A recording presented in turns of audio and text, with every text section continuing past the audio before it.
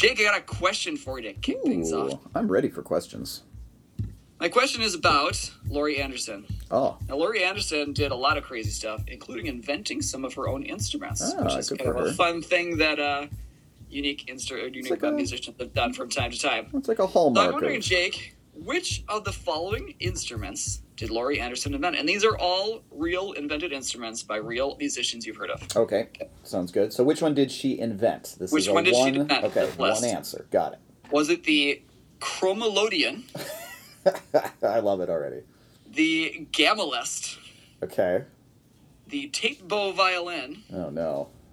The Picasso. Uh-huh. The laser drum cage. Yo, whoa. Or the manzarine. Well, we know the answer to the manzarine. We did that just last week on Louder Than Sound. 2 weeks ago. 2 weeks ago, thank you. You know what? I wish that she invented the laser cage or whatever. That sounds amazing. Yeah. I don't think that she did, although the cover of Weird Science, the album we're talking about today, seems to suggest... Big Science. Big Science. Oh, I'm sorry. Big Science. Weird Science is that Weird Science movie. Was in the 80s, probably right around the same period. Probably. Where two nerdy boys invent a beautiful woman somehow. That's right, yeah. Probably Probably unwatchable today. Because of the album Big Science, I'm going to say that she invented the tape bow violin. Jake, impressed. Oh, I'm impressed. Yeah. Well done. You've been on a good roll with my... Okay. Just so you know, really quick, the chromalodion was invented by Harry Partch. Yes. The gamelist was invented by Bjork. Okay, didn't know that. The Picasso was invented by Pat Metheny. Oh. The laser drum cage was invented by Kraftwerk. Where they lived and slept at the time. The manzarine was invented by Washington Phillips. Yeah, right on. Oh, cool list. The violin was actually, instead of using regular bowstrings, she used recorded magnetic tape. So it's magnetic tape that already has recordings on. Right.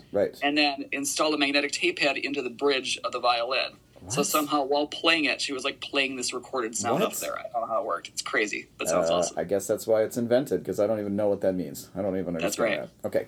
Anyway, this week on Louder Than Sound, we're taking a look at Laurie Anderson's 1982 weirdo album, Big Science. Welcome to everyone's favorite show, Louder Than Sound. Our first and only question for the contestants is... What's louder than sound? Theoretical noise particulates from the 15th dimension? What's louder than sound? Nothing, Alex, because of course this is a theoretical question. What's louder than sound? Well, it is two brothers who have mostly similar, but sometimes dissimilar taste in music, asking each other to listen to and absorb some of their favorite music albums based on idiosyncratic themes that they likewise force each other to consider. That's louder than sound. Hello and welcome to Louder Than Sound, a podcast with two brothers, Jake and brother Charlie. Hey, that's me. We talk about music together. It stems from when we used to call each other on the phone and not talk about our real lives, but rather talk about usually Bob Dylan and David Bowie, but also the Smashing Pumpkins and also like a whole bunch of other bands. So we decided to do a podcast about our phone calls, or just like pretend that we're on the phone with each other. We're still not talking about our real lives with each other, so it's good. Mm-hmm. I don't remember the name of his third child. It's Manzarine. I thought you would know that. Mm-hmm. Manzarine Beck. It's a better name than tape bow violin, by the way, for a child. That's my middle child's middle name, so I don't like to say it out loud very often. We also talk about albums based on themes, and that helps us to choose them. This is albums that we only need one of, and that bears a little bit of explanation, because this has almost nothing to do with how we feel about the artists that we chose and the albums that we chose. We got nothing against either Laurie Anderson, who is an avant-garde superhero, or John Vanderslice, who we'll talk about next week, who is a DIY indie superhero. Both of these artists have other acclaimed albums and multiple phases in their careers, and they deserve whatever reverence and success that comes their way. But for us personally, these and other albums by other artists are just well and good enough for us to the point where we probably would never have to purchase another one. We like the one we have. It doesn't mean it's just enough. It doesn't mean it's the enough. other ones aren't good, I'm satiated. Yeah, we'll listen to the other ones on Apple Music, sure, maybe. But that exercise will most likely underscore what we already know, which is that we are just calm, cool, collected, and satisfied with the one that we already have on our shelf. I feel satisfied with this arrangement. I don't know about you. Hey, good. So without slandering or denying the rest... You're sounding very adult, very middle-aged. Thank you. Yeah, I just kicking back, It's enough. Hey, you know what? I feel like life Lowered expectations. I feel like life has been so easy lately that, For everyone across the world right now, I would say. Hey, everybody, let's just kick up our feet and listen to one album. No sad walks in months. No, let's just listen to one album by an artist and be totally fine with it. So without slandering or denying the rest of the artist's career in any way, we're satisfied, we feel fine about it, and we don't feel bad about it. My other choices, besides John Vanderslice's White Wilderness, which again we'll get to next week, I have exactly one album from these artists. This is just off the top of my head. Dawes, I have an album by them called North Hills. Jessica Lee Mayfield's Tell Me, Explosions in the Skies, The Earth is Not a Cold Dead Place, and J.D. McPherson's Signs and Signifiers. So the last thing to note is that we really like these albums we chose and put them on regularly, which kind of sets them apart from like a different one, like a different theme, like albums we bought one day by an artist but became disenfranchised with and sold it to cheapo. So these are albums we like, which sets it apart. So today, Chaz, you're talking about Laurie Anderson's Big Science. Let's talk about Laurie Anderson. Let's start with just Laurie Anderson herself. Okay. So you described her immediately as an avant-garde superhero, and my first note is avant-garde superstar, which I mean, we can agree on that. We're gonna go superstar instead of superhero. Superstar instead of superhero? I don't know. Okay. So she was totally, and she was a ways in her career by the time she got to Big Science is her first album, which came out in 1982, but she was already well known in the art world. She is, I want to say she graduated from college in '69. And so she wasn't super young. She wasn't 22 or something when she released her first album. Okay. Which is a ways in her career. And she did a lot of work. She was renowned. She'd worked with William Burroughs and Pauline Oliveros and Andy Kaufman. She eventually worked with Lou Reed, who she married much later on. They got married in, 2003. And countless others, kind of superstars in the underground in the 70s. She worked in a variety of different genres. She worked in visual arts, poetry, performance art, video, photography, and of course music. Some of her early works that were a little more acclaimed that I read a little bit about. She put together a symphony performed on car horns. I couldn't get more details about that. I was curious about that, but sounds interesting. That sounds incredible. She did an underground comic. One of her earliest ones is best known. It was a performance piece called Duets on Ice. In which she wore skates frozen into a block of ice and played a violin along with a recording. And when the ice melted, the performance was done. I just gotta say, this avant-garde world is just, it sounds more and more delightful to me as the years go by. It's so funny. I think there's different sides to this, because some of this is so pretentious and so how this represents the starvation in Africa and the negativity and the negative emotions coming from. And some of it, it feels like they're taking the piss, Yeah, they're just having a good time. But it's some of them are clearly making fun of other people in the avant-garde world. Right. And I feel like Laurie Anderson might be one of those. She totally is. Having a good time. She totally is. She seems very playful to me. Like there's a lot of humor in it. Where you're right, some of those other projects, are just they're not humorous, and so they come off as really pretentious. Yes, yes. Sorry, I feel like telling a story of this really over the top, pretentious person I went to art school with, but I'm not going to. Let's not. We're not slandering. We're not slandering on this podcast. The payoff won't be great enough. Okay. So Laurie Anderson is known for her androgynous appearance, short hair. She wears lots of suits, especially during this period. She had released some music before Big Science. She released a couple singles and split EPs in the late 70s to early 80s. One of her performance art pieces was, in a museum, she had a jukebox that was only playing this strange music recorded by her, and I think there were others on there too.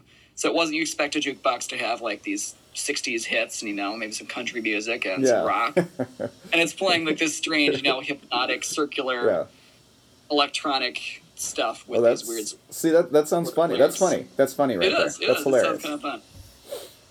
her big break music-wise and how we kind of see her, and she always continued with all of this, but music became, I think, her bigger focus after Big Science. But her big breakthrough in music was still probably her signature, best-known song, "Oh Superman." Mm-hmm.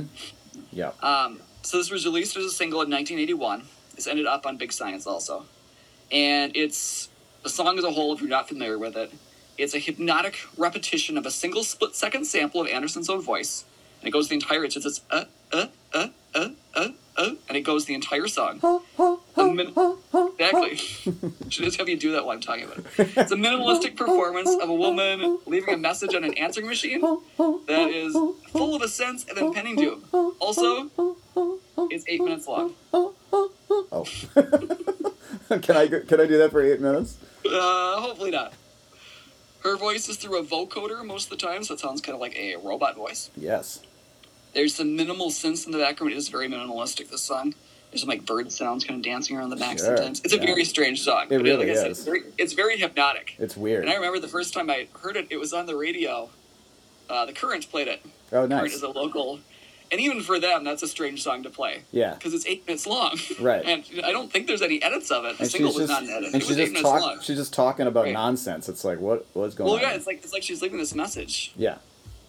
But it's really, again, it's hypnotic. It's kind of like strangely, you don't always know why you want to keep listening to this, but amazingly, she released this in 1991, and amazingly, it charted in the UK.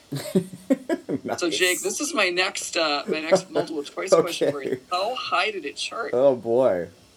It chart to number 32. Uh-huh. And is this is out of 50 or 140? Is it out of 40? Top 40? I don't know.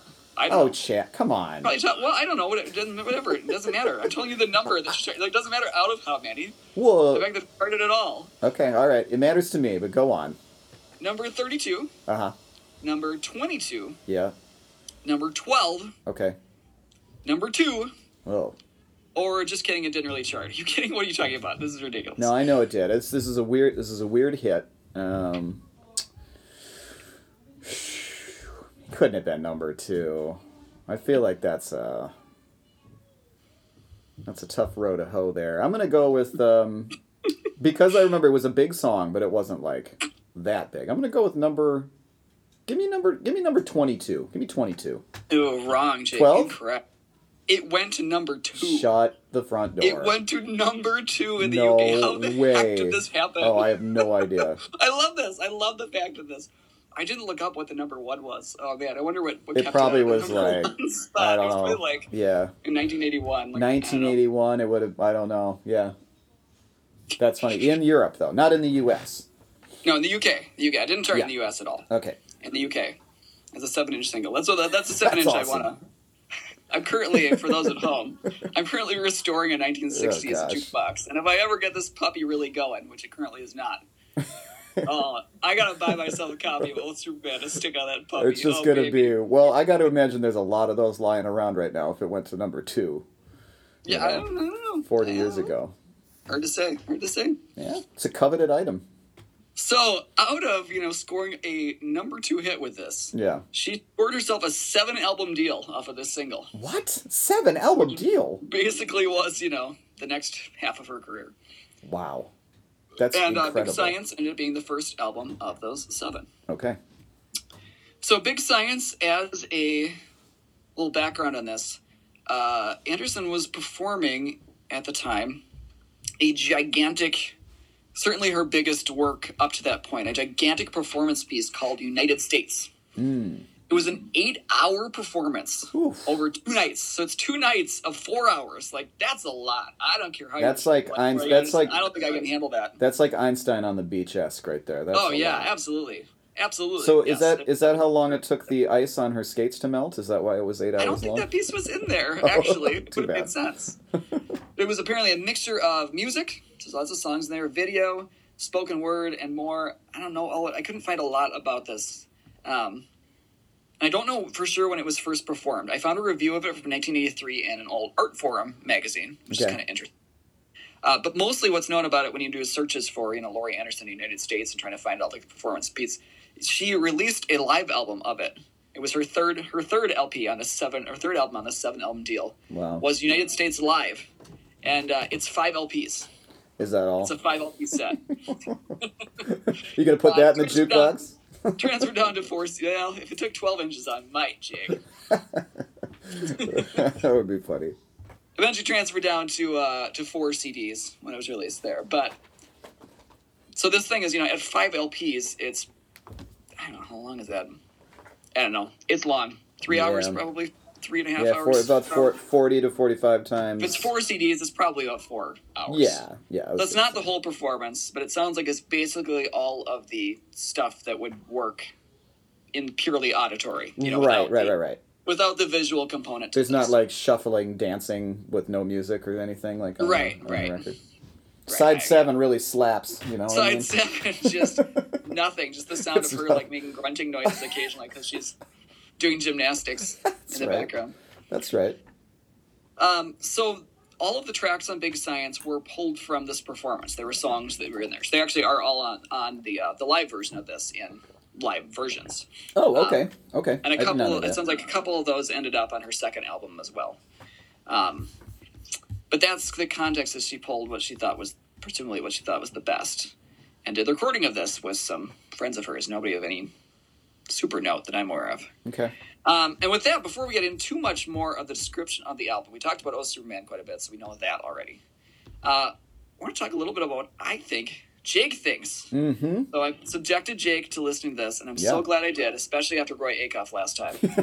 I'm so glad that we got to do some weird avant-garde thing. It's the opposite of Roy Acuff in every imaginable way. Different than Roy Acuff, could it? Not much. Oh man, I'm so glad I made you listen to Roy Acuff now. I'm so glad to subject you to this. I hoped that you would hate it, and I wasn't wrong. It's great. So I'm thinking that Jake will appreciate the minimalist tendencies of this, because he does involve minimalism. A lot. I think he's not getting wild about the electronic instruments throughout. Yeah. I think he'll not be so sure about the lyrics. I think he could see her as maybe a little aloof or laughing at the audience, or just too ironic to be sincere or authentic. It's definitely something that Jake appreciates. I do like how. I don't think he's going to totally hate it, but I think it's going to be a mixed bag, and I think you're going to give it a 0.5. Okay. All right. Well, it definitely, just in the first place, it definitely took me back to my college days where I studied minimalism and other experimental music and avant-garde, and I was big into, John Cage, et cetera, like I've talked about before. And I think that this Laurie Anderson album was kind of in the mix at the time. I would think so. Yeah. It's kind of a minor classic. Yeah, exactly. So I'm sure that, I don't know if I studied it, specifically, but certainly it was in the list.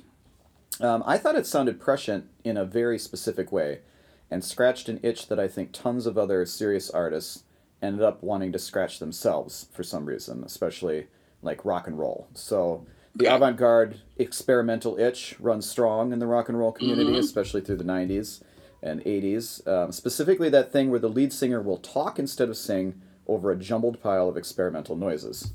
So I was thinking which is often done really awfully. Yeah, really badly. Just off the top of my head, not really badly, but the Eurythmics, I love to listen to. Beethoven is like that. Oh, okay, yep.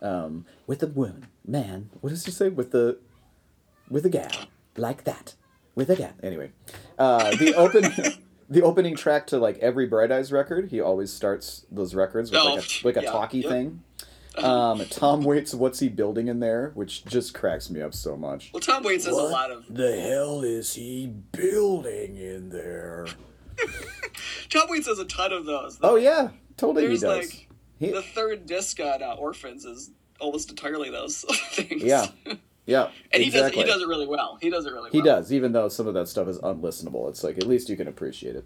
Well, you listen to it once and you get the story, you're like, yeah, that was pretty good, and then you don't really want to listen to it again. Yeah, and well, what's he building in there? It makes me laugh every time. Just what the hell is he building in there? I think the one it's like one of the last tracks on Orphans where it's about a bull penis. The whole thing. Right. Like, what is happening here? Yeah, no, you can't listen to that. I don't need to listen to this. You're not listening to that twice. One time was enough. Yeah, thanks, Tom. Thanks a lot. Radiohead's Fitter Happier off of OK Computer, oh, yeah, sure. Which is just terrifying. Pearl Jam's Hey Foxy Mop Handle Mama That's Me, the last track on Vitology, which is just it's amateur. It's amateur hour. It's amateur hour. It's terrible, but it's the same kind of thing. And then before that, even was the Velvet Underground's Murder Mystery. I think that was off of Sure. I don't know, their third album or something. And then even something. I think that's on is it on White Lightweight Heat? I think. Yes, that's right. Well, and The Gift is on White Lightweight Heat. Right, and The Gift is this. That's totally in that same. The Gift is zone, similar. Yeah. And then something even like Suzanne Vega's Tom's Diner has kind of the vocal DNA in there as well, where it's just kind of a story about stuff happening, except it's kind of sung, spoken, etc. I found Big Science really soporific when it's slow and warm and slow and kind of melty. I found it really calming at times, almost in an ASMR way. Have you heard of those? Have you heard of those videos? Yeah. I looked it up. I didn't know this, but Autonomous Sensory Meridian Response is what that is. Yeah, I didn't know it stood for. That's those videos and auditory tracks where people are just like whispering or shuffling paper together. It's supposed to be, it's like a... kind of like a mindfulness thing, I think. It's kind of a mindfulness thing, but there's also like there might be a sexual thing with it, which we don't need to talk about that. Some of my middle school students introduced that to me a few years ago. Yeah, it's pretty. I don't know what this is all about. It's deeper than it sounds, but anyway, you could sort of see why people like it. Anyway, like on Anderson's song "Born Never Asked," that one I thought was really the most like calming one. I don't exactly get why "Oh Superman" was a big hit on this record, because besides it just being kind of weird and nonsensical, and the vocoder vocal treatment, which almost sounds like auto-tune at times. I kind of chalk it up to that weird 80s habit of making hits out of weird things, like Gary Newman's Cars was kind of like that. Yeah. In cars, bum, bum, bum, bum, bum, bum, bum, bum. Like, what are we doing here? In cars. We're just talking about cars. I thought the lyrics were really sardonic and wry and deadpan and cynical, but like about weirdly normal things, like when she reads warning signs on an airplane, or when she walks the dog, or when she says yodel-a-hee-hoo like several times in several songs. I'll say I was listening to this again just yesterday, and my 6-year-old, picks up on really funny things. And there's the song "Walking and Falling." Okay. And so she's talking about, like when you're walking, you're actually just falling and catching yourself over and over again. He's like, when you're walking, you're not falling. And I showed him, like, I walked for him, like, okay, here I am walking without falling and stayed in one spot. I'm like, now I fall forward slightly and I catch myself. He's like, his mind was blown. It was like, it's one of those goofy thoughts. That one almost sounds like, a late night kids at college type. Hey, you ever noticed that, Totally. when you're walking, you're actually, like, you're just falling and you're just, like, catching yourself and just falling over and over again. He somehow makes it not, like, that type of, stoner conversation or something. It sounds... But she says things so deadpan, she there's no, like, real, like, wonder to it. It's just, like, this is happening. But at the same time, I found it kind of, like, warm, and not... I didn't find it... she said that she's saying cynical things, and clearly I think she's trying to say something about America or about society at the time or whatever, but it doesn't come off as being like mean or nasty or anything like that. It seems to concern as themes like privileged living and America, as I was saying. There's a lot about smoking cigarettes in here for whatever reason, and America in general. Musically, I hear a lot of minimalism, as you were saying.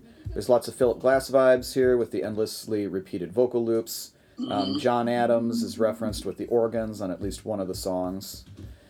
It doesn't go full Reich. It doesn't go full Steve Reich No. at all. It's much more minimal even than that. I think the horns are really delightful on it almost always. There's some major tonalities. There's some kind of New Orleans street marching band stuff going on. Kind of skronky, which David Byrne and St. Vincent would use on their collaborative album from whatever year that was. When was that? What was that called? Love the Giant. Love the Giant. Good album. So, my favorite songs were From the Air. Yep. Big Science. Born Never Asked. And then Big Science 2. And I loved the cellos. And Big Science 2 is a bonus track. Oh, is it really? Oh, I wish they would say that on the stinking thing. Yeah, it ends with X equals X. Yeah. I think there are 2 bonus tracks on the... Oh. Wow. I didn't notice it at first because I wasn't listening to the Apple Music version because I own it. And so I was listening You're right. to Yeah. the version I own. But then I saw that at one point. I wish that they would make that clear. That drives me crazy. Okay, but as a bonus track, you hit up Big Science too, because it's got cellos and an actual melody, and it's like a real song almost. For some of the songs that I didn't appreciate that much, I didn't need sweaters. There's too much mouth stuff on there. I always get grossed out when the avant-garde mouth things go on. Meredith Monk is just mad at you right now. So. What is? Meredith Monk. Yeah. Well, Bjork did that on that one album we talked about. Bjork totally was inspired. Yes. Gross. Anyway, I do kind of like the line, "I no longer love the color of your sweaters," though. That seems like kind of a sick Yeah. burn. And then "Walk the Dog" was a touch too weird and disjointed for me. And I was ready to skip. Walk the Dog was also a bonus track. What? All right. Well, never mind. And I was ready to skip example number 22, but then the ending like just slaps. It's so good. Oh yeah, it just blows up. It just blows up, and I really liked it. Yes. Yeah, that's cool. It becomes this kind of punk thing, yeah. So in the end, I feel like I was fully listening to a minimalist experimental record, but with just enough rhythm, melodic intonation, major chords, traditional song structure, playfulness, and humor to make it pretty listenable most of the time for me. It never gets scary experimental like on Fitter Happier, which sets it apart from some of its predecessors and imitators. And I'm wondering from you, if you know, if it was lampooned by the serious experimental community for sanding off the rough edges, or if it was taken seriously by critics. Anderson is certainly saying something about the condition of life in America, but it's not sour or full of dissonance, and therefore not too dreadful. I find it weird but amusing, and so I kind of find it sweet overall. I give it a 1.5 out of 5. Wow. Yeah. Hey, pleasant surprise here. Yeah, there we go. I don't know what the take on it was from the avant-garde community. I kind of think it was okay. She seemed to be one of those that straddles both worlds, because it got good reviews from the mainstream press, Rolling Stone, and who else did I see? So many of the reviews I found were, more contemporary ones or reissue reviews. I didn't see a lot, but I found a Rolling Stone one from the time that was, I think 4 out of 5 stars, something like that. So I got a lot of that, but I haven't heard anything. I don't know. I guess. Okay. I was just wondering, because it seems like, really serious guys that were like plucking discordant piano strings for 12 minutes would be like, oh, that's pop music or whatever. But I don't know. Well, I'm glad to hear that you like this album. Yeah, you brought up a lot of things I'm thinking. Okay. I really like this album a lot. As I brought this in here.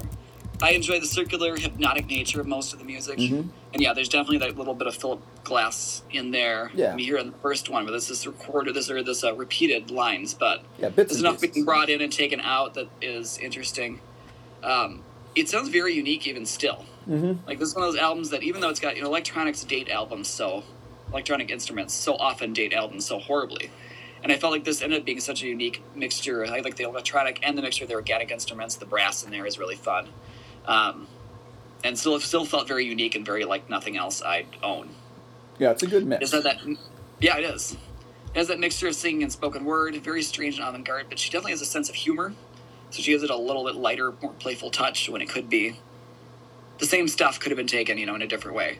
The lyrically, it reminded me a little bit of David Byrne.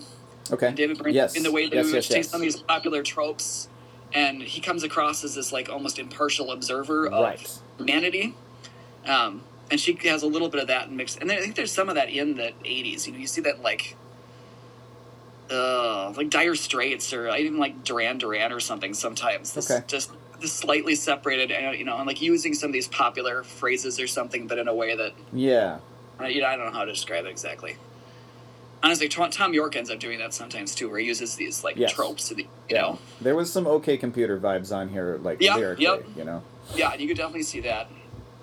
I found an Artforum review at the time. This was a review of the United States performance from 1983, so the year after Big Science, but the core of this, which I thought was really interesting. So Louis Menard was the guy from Artforum. He says, people like me, coming out of the 60s, once dreamed of a fusion between something like pop music and something like conceptual art, of an expressive form that would integrate the urgency and excitement of a rock concert with the cool detachment of an art without illusions.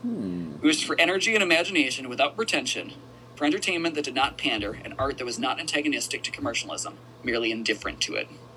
I thought that was a good description. I like that. I like that really.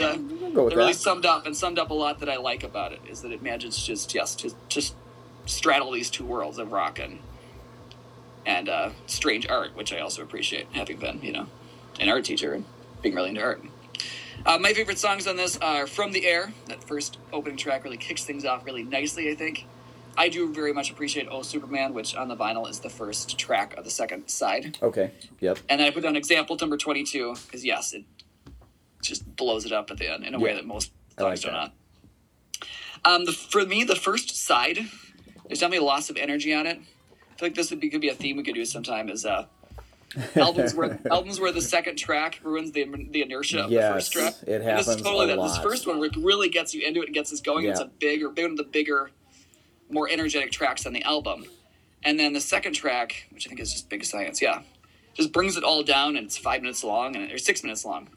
And it just kind of like, I feel like it ruins some of the inertia that you get from the first one. If it had been like later on in the album, I feel like it would have helped it a little bit.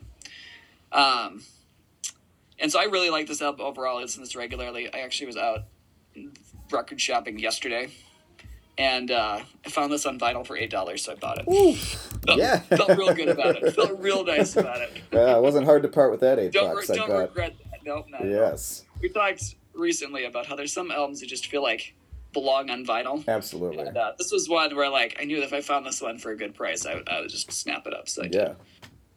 So I was trying to think about why I haven't bought any more by Laurie Anderson. Okay. I like this album a lot. I really do. And I'm not entirely sure. I think part of it is she doesn't really have any other recognized classics in her albums, though most of them are well received. Like, she doesn't have a lot. It's not like a bunch of turds after this or something. Like, they're all solid, but she doesn't have others, like albums. You think of the classics of Laurie Anderson. No. It begins and ends with Big Science. You do think of this one, yeah. I will admit, this is some of the irony on this, is that researching all of this and doing this album for this show has got me a little more interested in giving some of her albums a try. Uh-oh. So I might have, by doing this, kind of wrecked it. Otherwise, I've been sitting on this album for, a few years, and I love it. And I've never felt a need to get more by her, but now you do. Uh-oh. at the very least, I think I'm gonna listen to some more in Apple Music. Well, you might as well. No harm in that. And if I found, 5 LP United States for $8, you better believe that'd be going. Oh man, go to my cart. make a new shelf for that baby. Oh baby, Oh man, a brand new doorstop for the old abode. Oh yeah, and what a doorstep! So much fun. It'll be great. All right, Jake. With that brings us to an end of Big Science. Why don't you give us a little sneak preview of next time? Well, you didn't give it a score, so I can't. Didn't I? I need you to give. I did. I need you to give Big Science a score first, or I can't. I give it a 3.5. Woo, Daddy. 3.5. Okay. I really like it. I really like it a lot. Mm-hmm. Yowza. All right, 3.5 for Chaz on Laurie Anderson's Big Science. Next time, we're going to continue this theme, which is albums that we only need one of by a particular artist. And I'm going to be talking about the album White Wilderness by John Vanderslice from 2011. And the Magic Orchestra. And featuring the Magic Orchestra. We're going to be actually talking a lot about them. So you can look forward to that on the next Louder Than Sound.